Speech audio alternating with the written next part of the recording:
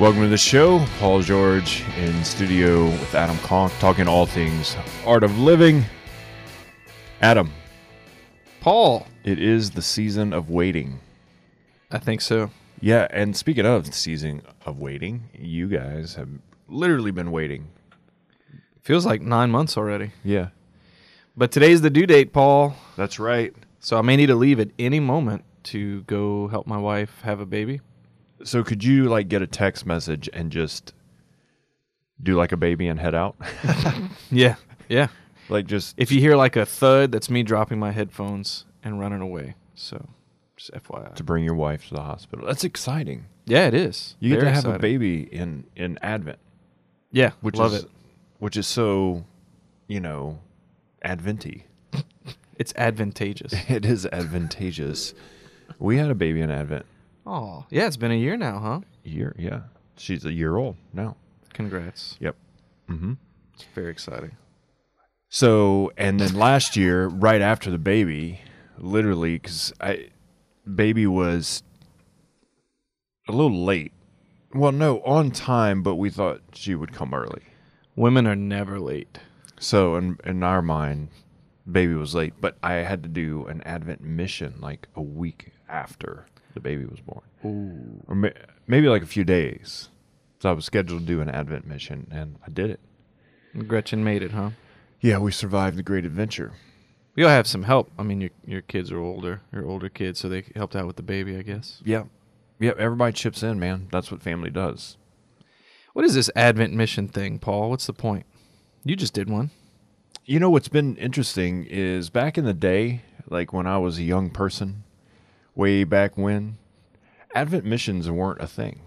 Mm-hmm. I don't know. It's the advent of Advent missions, basically, over the last few years. But Advent really, it's obviously a season, and it's a significant season. In the last show, we talked about Advent. You talked about it being your favorite season. And here we are. And in It's some exciting. ways, it is mine as well. But, the church would say that Advent's sort of this mini Lent. It's a mini time of fasting, of penance, of preparing ourselves for Christ, whereas Lent, is a little bit longer, and we're really focused on the passion of Christ, in Lent, and then the resurrection, at Easter. Whereas Advent, we're really focused on Jesus coming in the flesh, the incarnation, And so what's happened is that, parishes and churches are really kind of doing these Advent missions and, to really get people to engage in the season of Advent. I think it's a good thing. Yeah. Well, what are the fruits you see? Like you just did one in Texas, right? Yeah, so I just got back from Dallas. I did a 3-day Advent mission. Here's what's funny about church seasons, particularly for Catholics. So if you're not Catholic, this is sort of like Inside baseball stuff. Yeah, well, it's almost like the seasons come and people are like, oh man, I need to get serious about my faith. Yeah. Or I need to get into a Bible study, or I need to do something. or Advent reflection, or Lenten, reflection. It's like the seasons come and it's like, oh, I got to do something. It's like the beginning of the year when everyone says I need to work out. Yeah. And then like by March, their gym membership is canceled. I get frustrated with that. Not with the seasons, because I do think the seasons is like, hey, wake up. This is a time to re-engage and re-enter in. So the beauty of the church is it has its cycles, because they know the church knows, God knows that we're human, and we have the real ability to get lazy and to forget. So I love the fact that there's these cycles in that, and that we all do get lazy and we forget, and it's like, oh, Advent's here. But it's not meant to just simply be like, we're not meant to live our faith in the seasons. We're meant to live our faith year-round is what I'm getting at. Yeah. Well, and I think a buzzword for the past few decades, maybe a couple of decades, but right now is formation within the church. Like we talk about formation. Well, the liturgical cycle has always been our main formation as a people. And you're right, like we can use it as a mental wake-up. Okay, it's time to think differently about our life. It's time to get engaged or whatever. But if we're really committed year-round, the real question is, how does Jesus want to form me right now in this season? What is it about Advent that is good for my soul and good for my life And so let me embrace that so that it enriches my relationship with Christ that I live all the time. It's not so much, oh yeah, let me take this God thing seriously for a couple weeks. Yep. Because that's not the point of it. Yep. So I thought in the mission that I just did, and, the talks were longer, but I thought like walking away from it, there were like 3 real main storylines that came out of the mission, in a sense, from the talks, from the prayer, and from conversations with people. And the first main storyline is that in Advent, we don't think a lot about it, but it's really one of a reflection of the reality that Jesus comes to set us free. Like Jesus, the incarnation, Christ is coming into the world, and it means a ton. It means everything. Like, this is a game changer for the world and for us, and Christ comes to set us free is the reality of Advent. Like, we can't pass up Advent and not think about the real meaning of the incarnation of Jesus coming into the world. Yeah, and what I love about Advent and Christmas is, you're right, the whole reality is Christ comes to set us free, which is the good news. And so there's a certain news and evangelization aspect to Advent and Christmas that really culminates in the Epiphany, which is who Jesus is revealed to the world, to the Gentiles. And people come from all over the world to see who this Jesus is, because he sets us all free, not just Jews, but Gentiles as well, from the tyranny of sin and every earthly tyranny when he comes again in glory. But this is great news, I bring to you glad tidings, right? The angel said. And so Advent and Christmas is a wonderful evangelization time to share that good news of Jesus Christ. Yeah, it was interesting. I was listening to a study that I heard on the radio that said that of the people who don't go to church, cross-denominational, don't go to church, 50% of those people said if someone asked them to go to church at Christmas, they would go. 50, huh? 50%. Because it's such this time of like rejoicing, and I think it is this season where people are really open to family and community and the hope of Jesus. And this is what Advent is. Advent is really, really great news.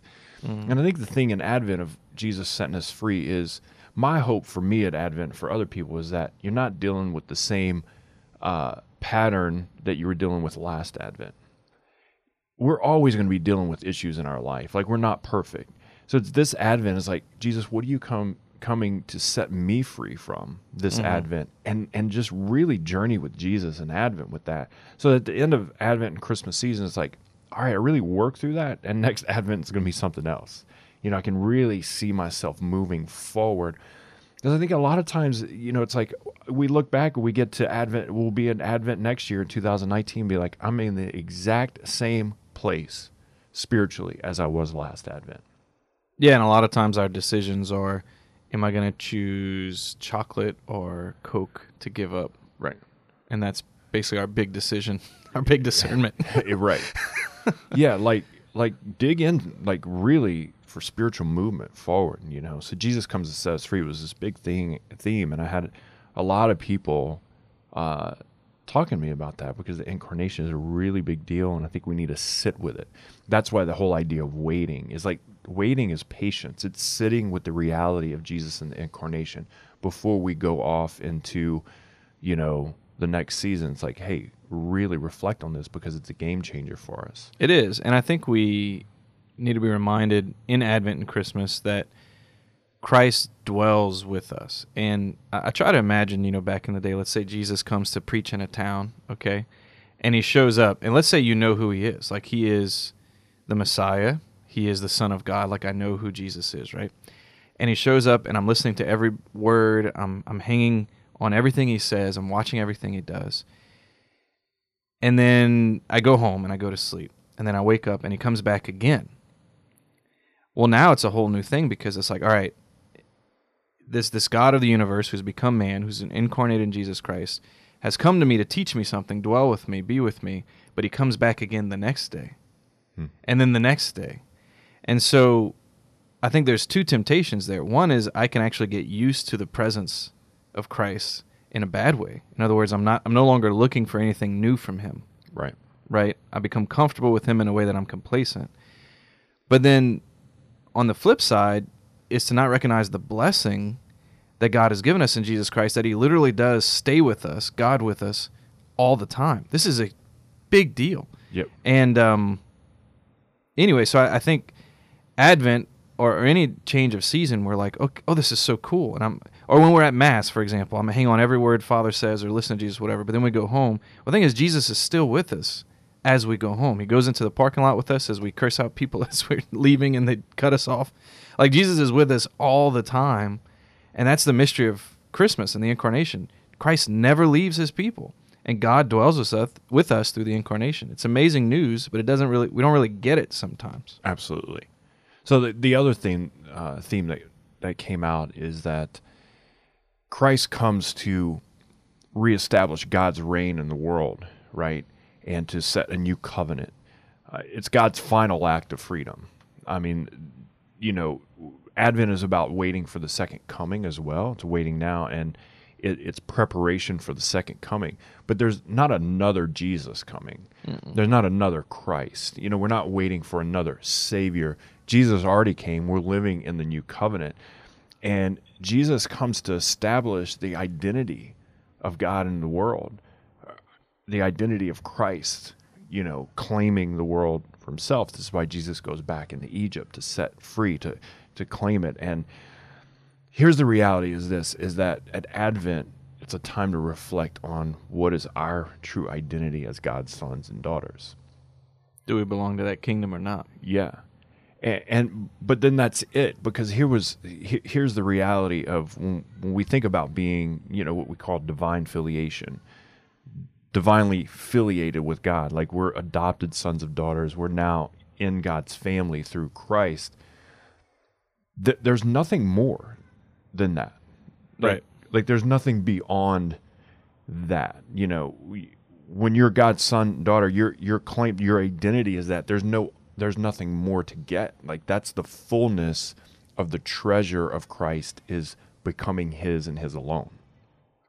But a lot of us, that's really tough because maybe we didn't grow up in a certain household or like experience life in a certain way where, like I can remember this, feeling like something was missing, even though I had so much in my life already. Like I belonged to my parents, great parents, had good friends, but something was like missing. Yeah.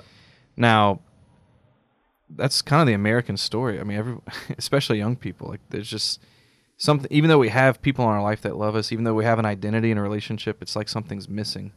Even if we have God in our life. I think that's so true. And we live in a world where we can fill our lives with so many things that we don't think about what's really missing. So it's just stuff. And this season, as we get ready for Christmas, is just filled with stuff. Yeah. Okay. When we talk about identity, here's the third theme that came out. So they're all connected, is that we all, and people really struggle with the reality of this in our identity with Christ, that we don't have to do anything to earn it. There's nothing more that we can do that we can't, like it's so many people think I got to do more, work harder, I got to earn more, I got to get a better this and bigger that, and I got to constantly be moving and doing all these things to earn God's love and my identity as his son and daughter. And the reality is that the biggest sinner on the earth's identity in Christ came for that person just as much as he came for me in my own sinfulness. And there's nothing I can do to earn that. Like I didn't do anything to earn Jesus' love. Right. That's uncomfortable because we live in this culture where we got to earn and do more to get. And the reality is with Christ, he comes not because we did anything. Christ comes because he loves us.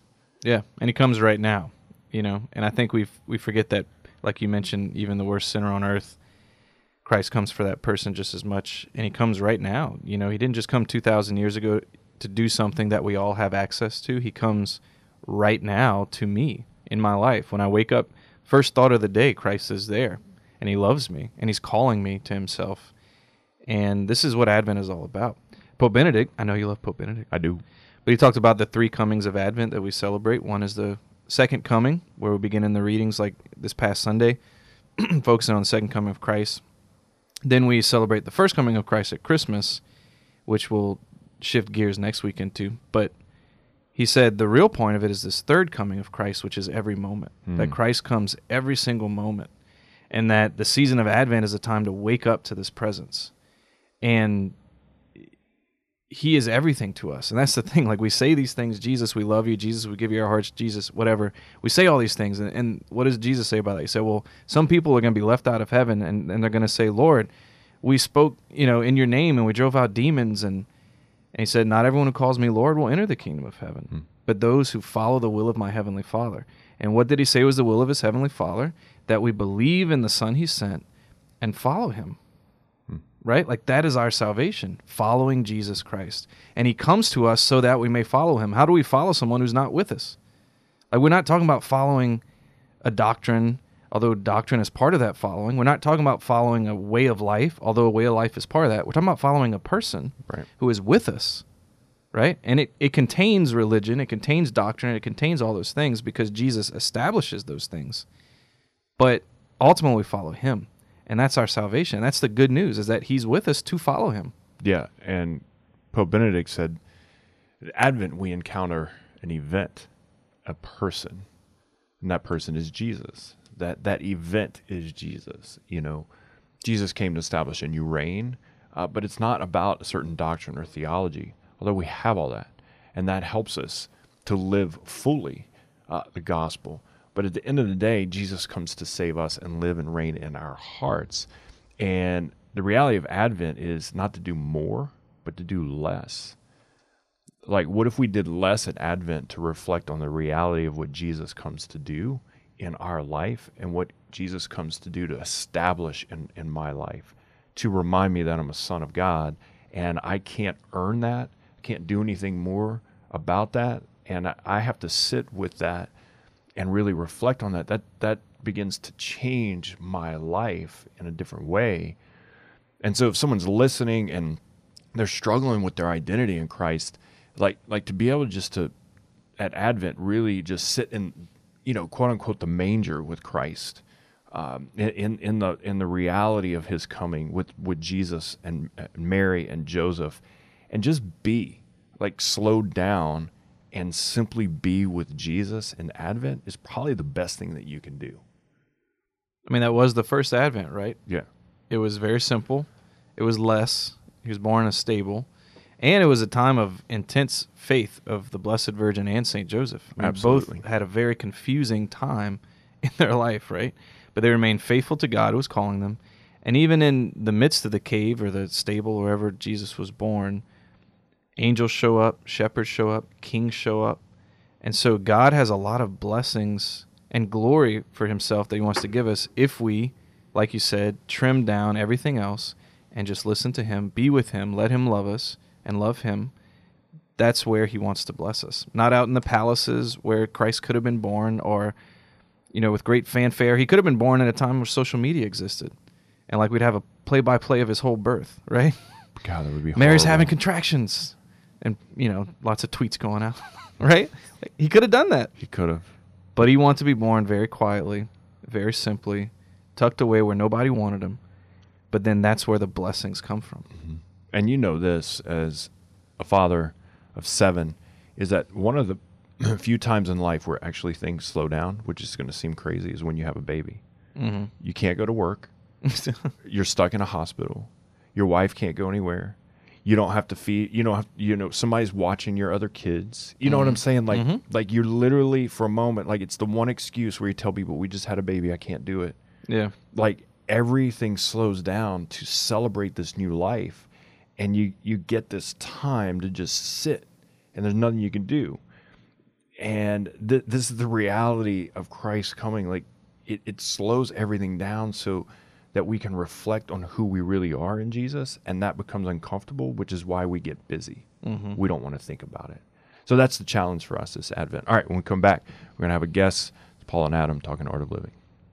The Paul George Show is made possible in part by our partners at Solidarity HealthShare. Solidarity is the Catholic solution to the healthcare problem. Are you paying too much for your healthcare cost? Solidarity HealthShare is a healthcare sharing ministry which provides an ethical way to fund healthcare costs while protecting and practicing our Catholic beliefs.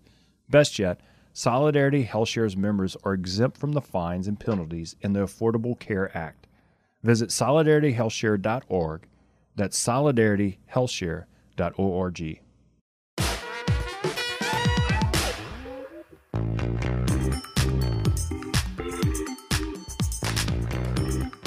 Welcome back to the show. Paul George here, talking Art of Living. Have my good friend Brad Hahn from Arizona, solidarityhealthshare.org. How you doing, Brad? Doing great. Thank you, Paul. Yeah, man. It was great being in Arizona a few months ago, September, and getting to hang out with the staff there, you and Chris.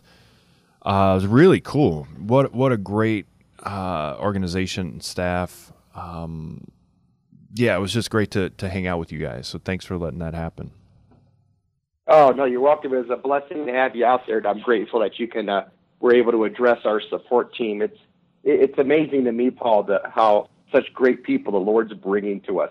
You know, the ones that are just so impassioned and excited about the mission of solidarity, and it's just I'm so grateful just to be around our staff, just such great people. Yeah, really are, and they're dedicated to the mission, which is always cool. You know, when you hear about different organizations and their mission, but then you get to hang out with them, and then you see that the people who work in the mission are sold out for it. That's really gets you fired up. So that was my takeaway from it. I became more of a, I feel like a team player just by being around you guys. But so I love asking this question because I love learning from other people. But does the Hahn family have any Advent traditions or things that you guys do in Advent?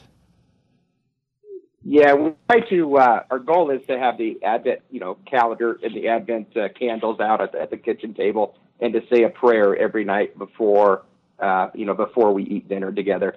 And you know how it is with kids, and especially teenagers now when we have the sports.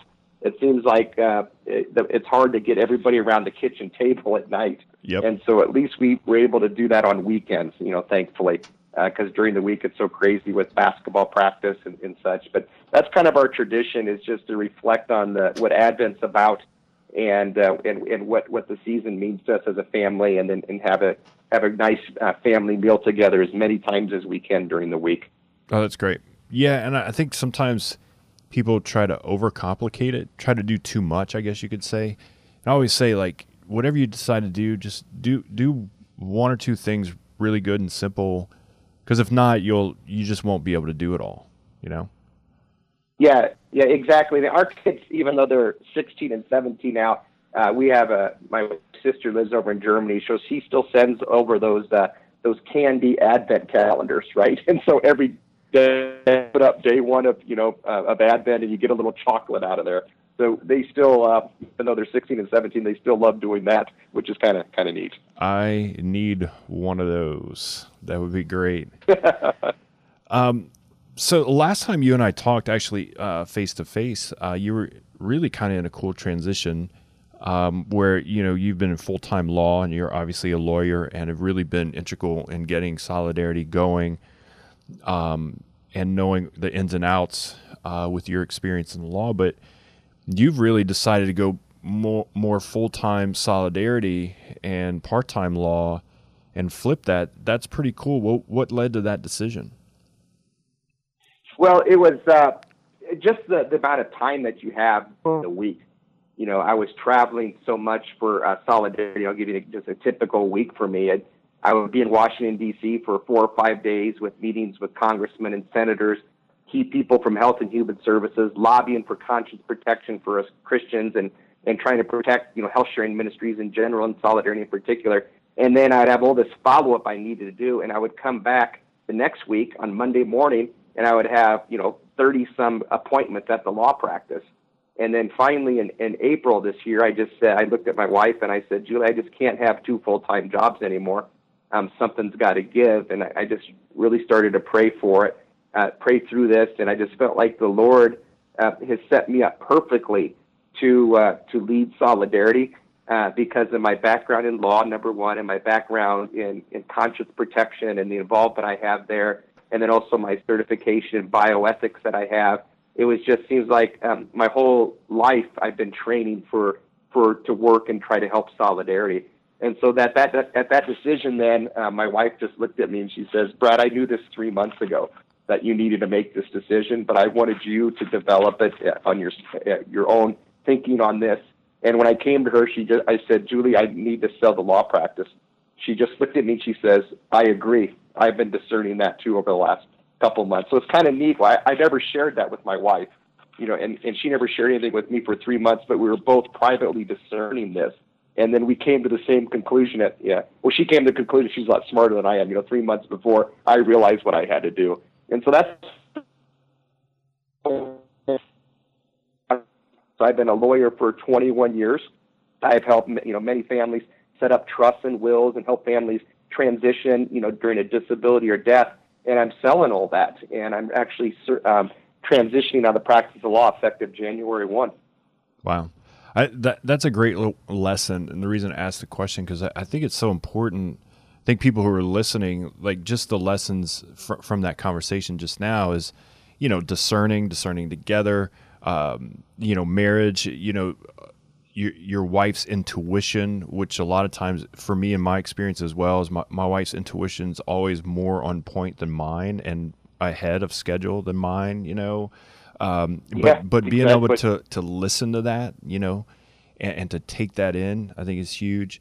And then I think for you, like in your discernment with this is like, you left at the right time. Like I think a lot of times people just kind of say, well, I'm going to do this. I'm just going to do it. And the timing, it's about God providing the right timing. And I think that was a good point that you made in your discernment to take the leap and go to this next step with Solidarity. Yeah. I think it's been really great for my family, and I think too is hopefully I'm inspiring my kids, because my 2 children now, they said they want to work for Solidarity when they come back after college. Oh, that's which cool. I think is great, because I think they really see what Chris and I are doing, and then I think it's also kind of neat for the kids to see, oh, Dad's on the radio. He's on Paul George's show. I heard you on the radio today, Dad. I saw you on e84 Nightly News, last week. And so it's kind of, I think they're kind of, I don't think they would say this, teenagers, I don't think they would say this to the parents, but I think they're kind of proud what Chris and I are doing here, trying to lead with our faith, trying to answer that call where when the Affordable Care Act was passed, Paul, and signed into law, this too is, there was no one out there protecting the laity, which I call the butts in the pew, right? Right. The bishops' conference and everybody, they were always so worried about, protecting the institutional church, protecting the diocese. Then not one conversation was around, well, what about those faithful Catholics like Paul George in the pew that needs health insurance? We're not. And that's what really got me, I guess we would call it righteous anger. And I looked at Chris Faddis and I said, Chris, no one's protecting the butts in the pew. And so to me, it's morally unacceptable that us as faithful Catholics are forced to buy things that we find morally objectionable, buy insurance that funds abortion, contraception, sterilization.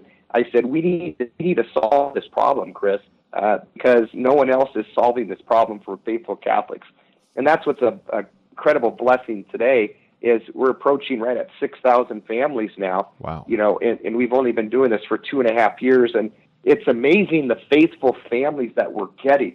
It's and I remember first started this with Chris. I said, Chris, how many faithful Catholic families are there out there that will follow this lead, to do the right thing and how we pay for health care? And so far, I can tell you right now, Paul, it's 6,000. We'll see how many more follow. But we want to be that solution for those families that are trying to do the right thing. Yeah. They're trying to follow their faith in everything they do. And so why would you just ignore the healthcare element out of that? Amen. And it does. You guys do protect the people and your conscience and provide the health sharing and the health caring. And here's the thing: is the more people who are part of the community, the better it becomes, right? So there's more sharing involved, and there's more the ability to really help cover the cost of the expensive healthcare that's out there that we all know about, right? And I think as long as I've been knowing you guys and Chris, and then seeing this start out, and then when we started partnering with you guys on the show, You didn't have close to 6,000. Like, to see the growth over the last couple of years has been, really astronomical. Just seeing it move forward and grow there. Yeah. Yeah. And I'll read something to you. Father Fessio from Ignatius Press, he just sent me an email, an endorsement of Solidarity. And I just love how he says it here. He said, with Solidarity, people are part of a community with common values and common sense. They will ask the medical help they really need and willingly help to pay for others in the community who do the same. Decisions are not made by stakeholders, not by the government or giant insurance companies, but simply the Catholic principles of subsidiarity, decisions made by those immediately affected, and solidarity, love of neighbor expressed by helping each other support the common good. Gosh. And Father Fessio, the genius he is and the great theologian he is, just summed up solidarity in that paragraph just so beautifully, how we come together and form a community of one, and we support each other mutually, not only in sharing of medical expenses, but sharing in prayer among each other to make sure we're there to encourage one another. Absolutely. Yeah, I was, when you were reading that, I was thinking to myself, he hit that spot on as far as what solidarity is and about. Y'all need to publish that quote from him because it's really good. So I know you guys with solidarity, are constantly enrolling new people, but you are in a season of what they would call, I guess, open enrollment. What does that mean? Where's solidarity? How can people get on board and get involved with solidarity? Yeah, well, this is a time of the year with what they call open enrollment. And open enrollment means it's usually a 6 to 8 week period in November, December, where people can go enroll in an Affordable Care Act plan through the state exchange. And so it's usually individual plans, family plans, and this is the only time you can enroll for next year. So a lot of people are thinking of, well, I need this health insurance, and such. And so then people start asking, hopefully a couple questions. Is this still the right thing to do for me and my family? And I think this is a great opportunity for solidarity and Catholic families to understand what solidarity is about. Is we do have a unique way to form a community and to share another one's burdens and financial expenses with health care without cooperating in immoral acts of abortion, contraception, and sterilization. So we have a lot of families that are looking at solidarity right now, and this is usually our busy time. But with Solidarity Health Share, since we're not insurance, we don't have this open enrollment requirement. And so we have a lot of families that join. And once, a classic example is maybe husband loses his job and loses his insurance, and they join Solidarity, and they find the experience satisfactory and a great experience. And then when they go get the job, there's actually a true story a member was telling me a couple weeks ago.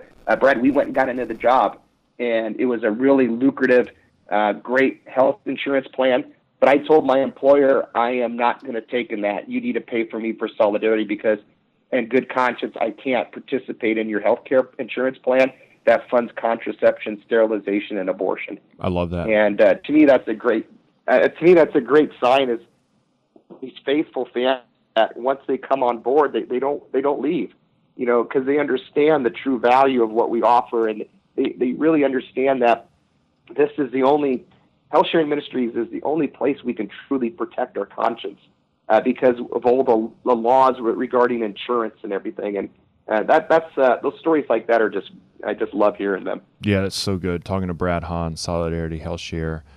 A couple of minutes left. Yeah, and that's what's cool. I don't think people understand is like in their own companies, if they have health insurance provided, they can opt out of that. Say, I don't want the health insurance here. I'm gonna do individual family plan through Solidarity.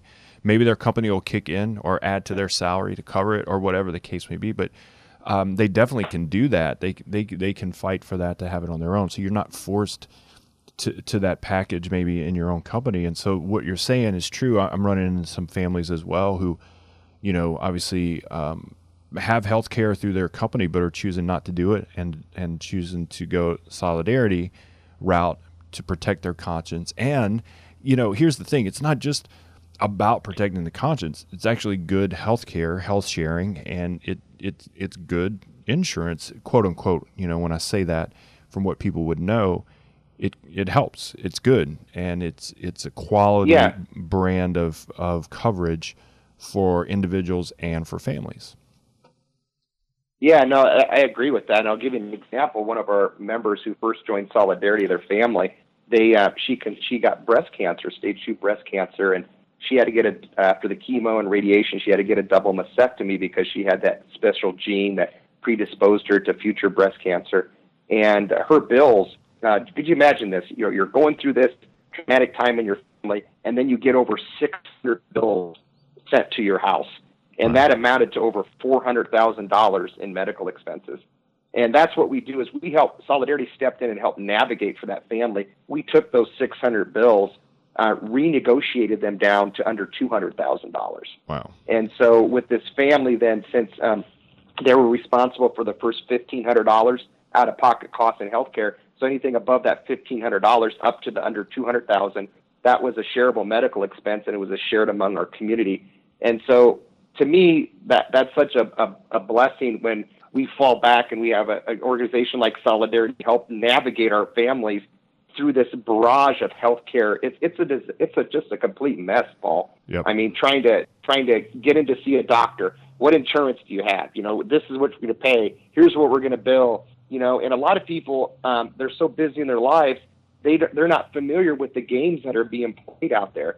And I'll give you a classic example. We had one bill that was submitted to Solidarity in a hospital stay for one of our members, and we were billed $200 for a mucus collection device. That was a box of tissues. Oh, my gosh. And so we were able to flag that and say, no, how about $1 for that, right? And so people don't know what's happening out there in healthcare, and they need an advocate like Solidarity, in my opinion, to help navigate through this mess. And so it does put Solidarity, if you're a health sharing ministry member of Solidarity, it puts a little more burden on the family because they have to understand how this works, and they have to know when to call Solidarity, when to engage Solidarity. But it's still better than the alternative where you show your health insurance card and you have no idea what things cost, and things get completely out of control with spending. And, now families are paying more for their health insurance every month than they are for their monthly mortgage. That stuff's got to stop. And I think we're a great solution, not only for the financial side, but be there to support that family when they go through these difficult times, because dealing with cancer is hard enough spiritually and emotionally, and then trying to deal with insurance companies on top of that and hospital systems. People need an advocate out there. Absolutely. And what's great about the community is that you feel like you're a part of helping other people in your sharing costs, and that's the beauty of Solidarity and beauty of community. So this has been great, man. We're going to have you back on. Brad Hahn, Solidarity Health Share, solidarityhealthshare.org. Yep, let's stay in touch, man, and have fun at your daughter's basketball tournament. Yeah, thank you. Have a blessed Advent. All right, man. God bless.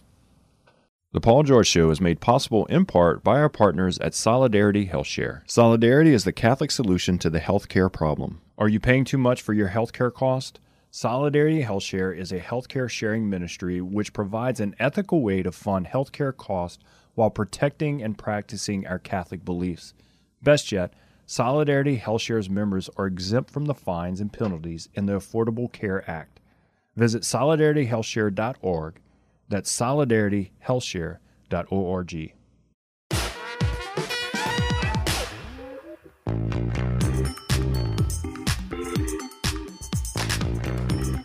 Welcome back to the show. Paul George in studio. Adam Conk. Adam, Hey.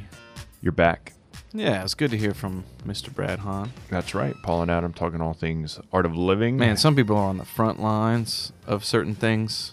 Sounds like he's up on that front line. Yeah, we need to pray for him, man, for spiritual protection, because honestly, the ministry that they're doing is really the front lines. And when you're dealing with politicians and the world and money and greed, and they're just walking the spiritual moral line totally, completely, unapologetically. Like it's impressive, and it's good. It's good stuff, man. Mm-hmm. So, but here I was kind of like, I wanted to kind of like have a little bit of fun, but I couldn't because it was serious. But in my mind, but I was thinking $200 for a box of tissue. What did he call them? A mucus collection device. Yeah, mucus. Like, so here's the deal. Somebody's lying about that. Yeah. Like someone's moral conscience does not care that they can charge $200 for Kleenex, basically. Yeah. And so that they just write the bill and then they overcharge. It's like you pay, $50 for 2 Tylenol, Yeah. And you don't ever see that. They just send that bill to the health insurance company, and then everyone's just, the inflation on the cost in the healthcare, everyone's just making much more than the reality of what things actually cost, and it's almost like price gouging. It is, and it's out of control. In a sense. And you're right, there's a moral component to it. And I think, like he said, I was really inspired when he said, nobody's really looking out for lay people. And even in the church, the big conversation amongst the hierarchy and the big wigs is to protect church institutions, the parishes, the schools, that kind of stuff. But what about lay people who just go to work and want to take care of their families, which is like 90% of the church? Yeah, no, and here's the tension, man. And some people don't want to talk about it, but the clergy and the bishops, they're all taken care of. They have a paycheck and retirement and health insurance. Yeah.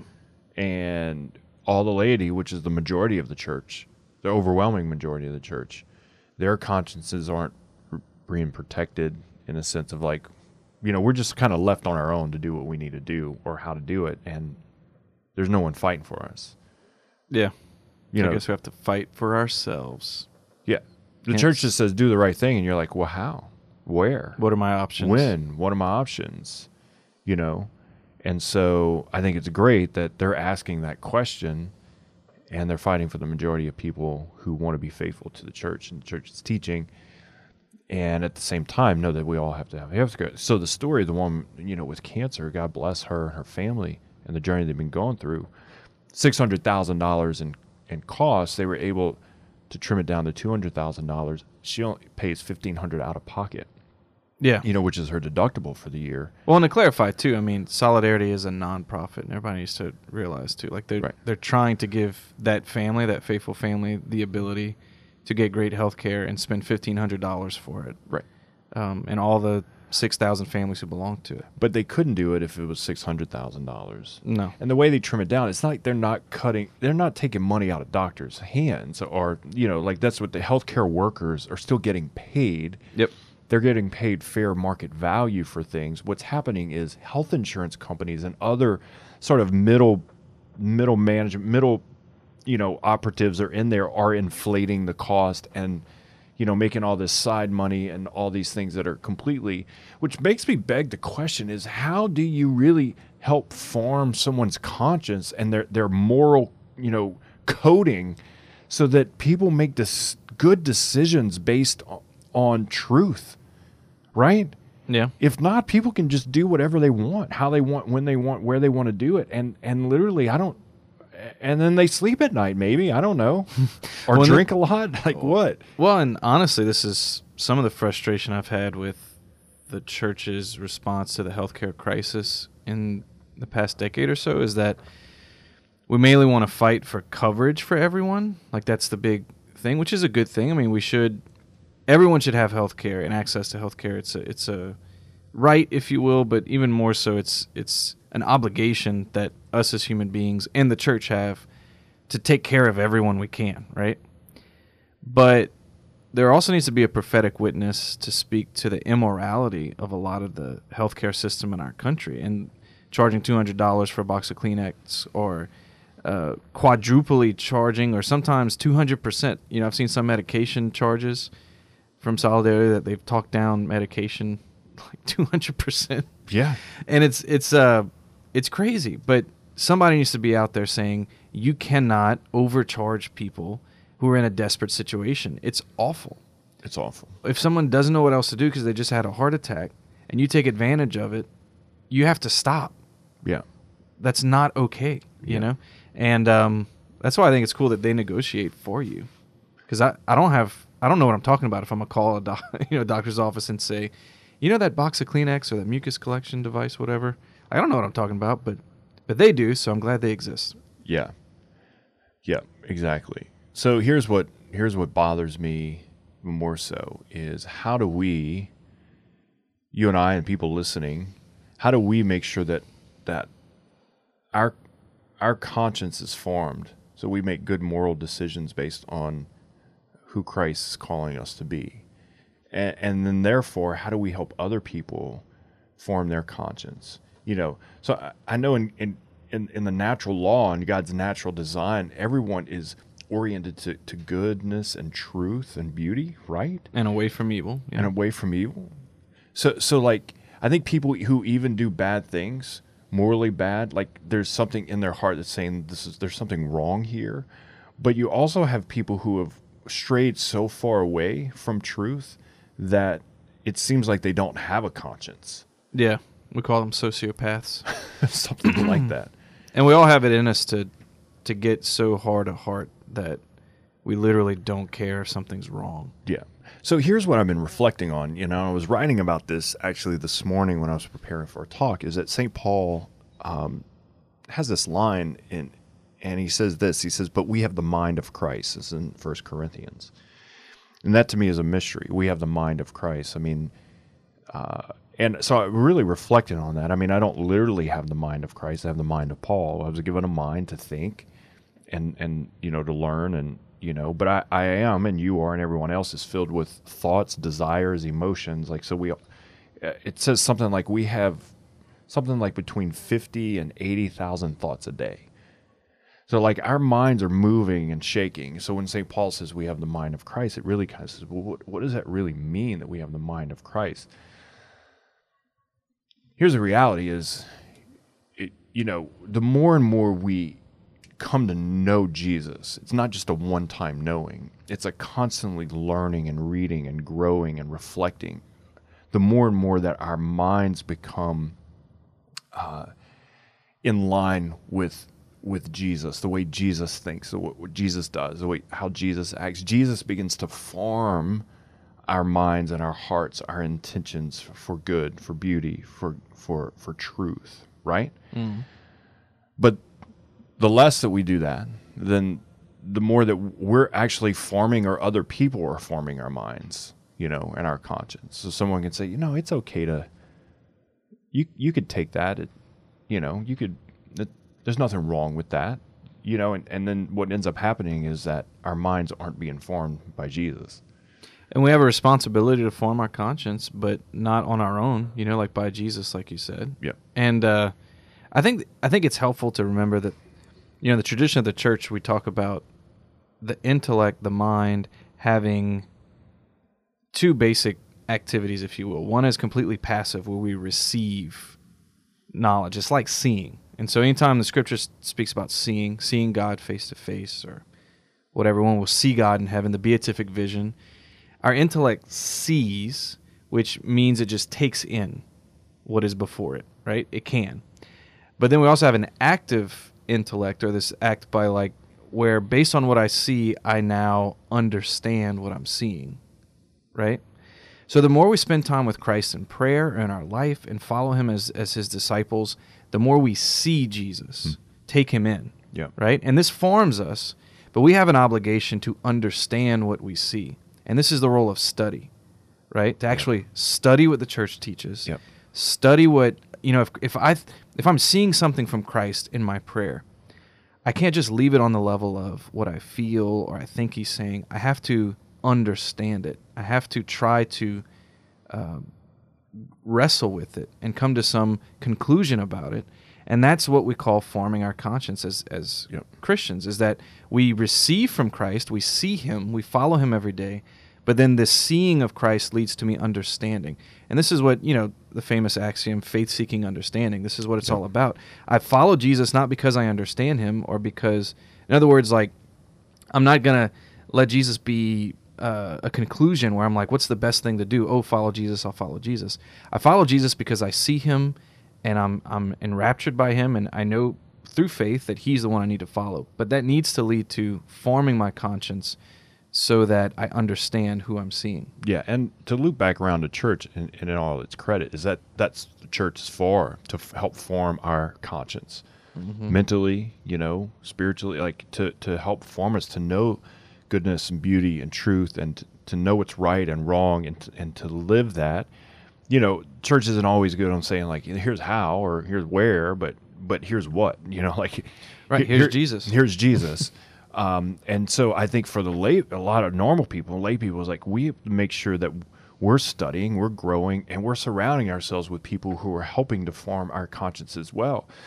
So good people who are following Jesus, if I'm struggling with a question or a moral decision, I should ask them as well and say, okay, what about this? What about that? And immerse myself in reading about Jesus, reading the Gospels, just living in that relationship, praying and marinating, as Father Champagne likes to say, marinating with Jesus, is marinating the Word. Marinating in the Word, like letting Jesus really begin to form our hearts and our minds as well. And this is the mystery I think people don't understand, is Jesus is alive. He's active. Yep. His Holy Spirit lives inside of us. So we don't just read about a good moral character. That's not what we're doing. This is about a relationship with a God who lives inside of us, who, when St. Paul says we have the mind of Christ, has the ability to transform our minds, our way of thinking, our way of living, our way of doing. We can be transformed by the power of the Holy Spirit. And transformed doesn't just mean improved.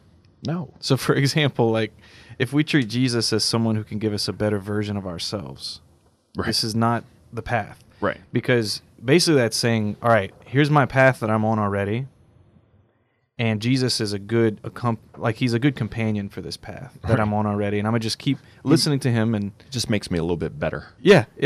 No, it's not that at all. It's a whole new life. It's a whole new way of being. And he's come to transform me into him, like you said, to take on the mind of Christ. But this happens in a daily following and a daily struggle to understand who we're following. A daily looking at Christ in the face, but then also applying my reason and my conscience to know who I'm looking at, to understand who it is that is in my life. Otherwise, I'm not really doing the Christian discipleship thing. And I can't expect to be able to walk into any healthcare situation or any other conscience situation and know what to do. Because I don't know Jesus unless I see him, and I can't act on who I know unless I understand how to act, right? Right. And in a community, like you said, it's a great place to form conscience. It's kind of like if, let's say I'm in a community, we're all looking at a piece of art. I don't know much about art. I don't know if you do, but let's just say we were. And we're all looking at the same painting, and I say, I think I see a little red in that corner, and you're all like, no, you're crazy. It's brown. I'm like, oh, I guess it's brown. It's like that with Jesus. When we're all looking at Jesus together, in our just receiving who he is together, but then we try to understand who he is, and we say, oh, I think Jesus has asked me to do this, or I think we can say, well, that doesn't really sound like Jesus. Right. And that's the danger of self-interpretation. If I'm the only one who's interpreting what Jesus is saying, and I'm simply the navigator of that, then I could be off, Yeah, and big time. And if I don't have other people who are helping to navigate that and say, no, actually, this is what Jesus says. This is what the church teaches. Calling me back to really think, and this is why we say, when, since we have, Pope Benedict on the show today, he says the word conversion means to rethink. Like when you challenge my thought process, that causes me to rethink it in a different way. That's a conversion moment. Like, oh, okay, well, let me rethink about that. The way I was thinking was okay, but now I need to think about it differently. I'm rethinking, and it's causing me to have a conversion. My mind is being transformed right now into thinking more like Jesus. This is what happens. And so that's the beauty of it all. And, as we circle back in the show and kind of come to a close, this is what Advent is. It's a time of rethinking, a time of allowing Jesus to transform our minds and hearts to be more like him, to be more like the Holy Family. Like, this is what it's all about. So, because ultimately at the end of the day, it's about this. Jesus wants us to be joyful and happy and have purpose, but the only way to have that is to be more like him. Like, honestly. Not to be more like the world or not to have more, but to be more like him. That's where we find true joy and peace in our life. So follow him. Follow Jesus. Let's do it. And get an Advent calendar with candy in the middle. Yeah, if So you've this never is- done that, we've been doing that for some time. It's Okay. pretty awesome. Where can I get one of those? Just hop on Amazon. Okay. I'm going to enter into Advent in a whole new It's way. pretty awesome. It's a calendar, and there's these little doors on each day. You open the door, and there's a little chocolate in it. Yeah, but how do you split that chocolate amongst all your kids? Well, you get 6 of them. 6 calendars. Yeah, because they're cheap. Oh, got you. Okay.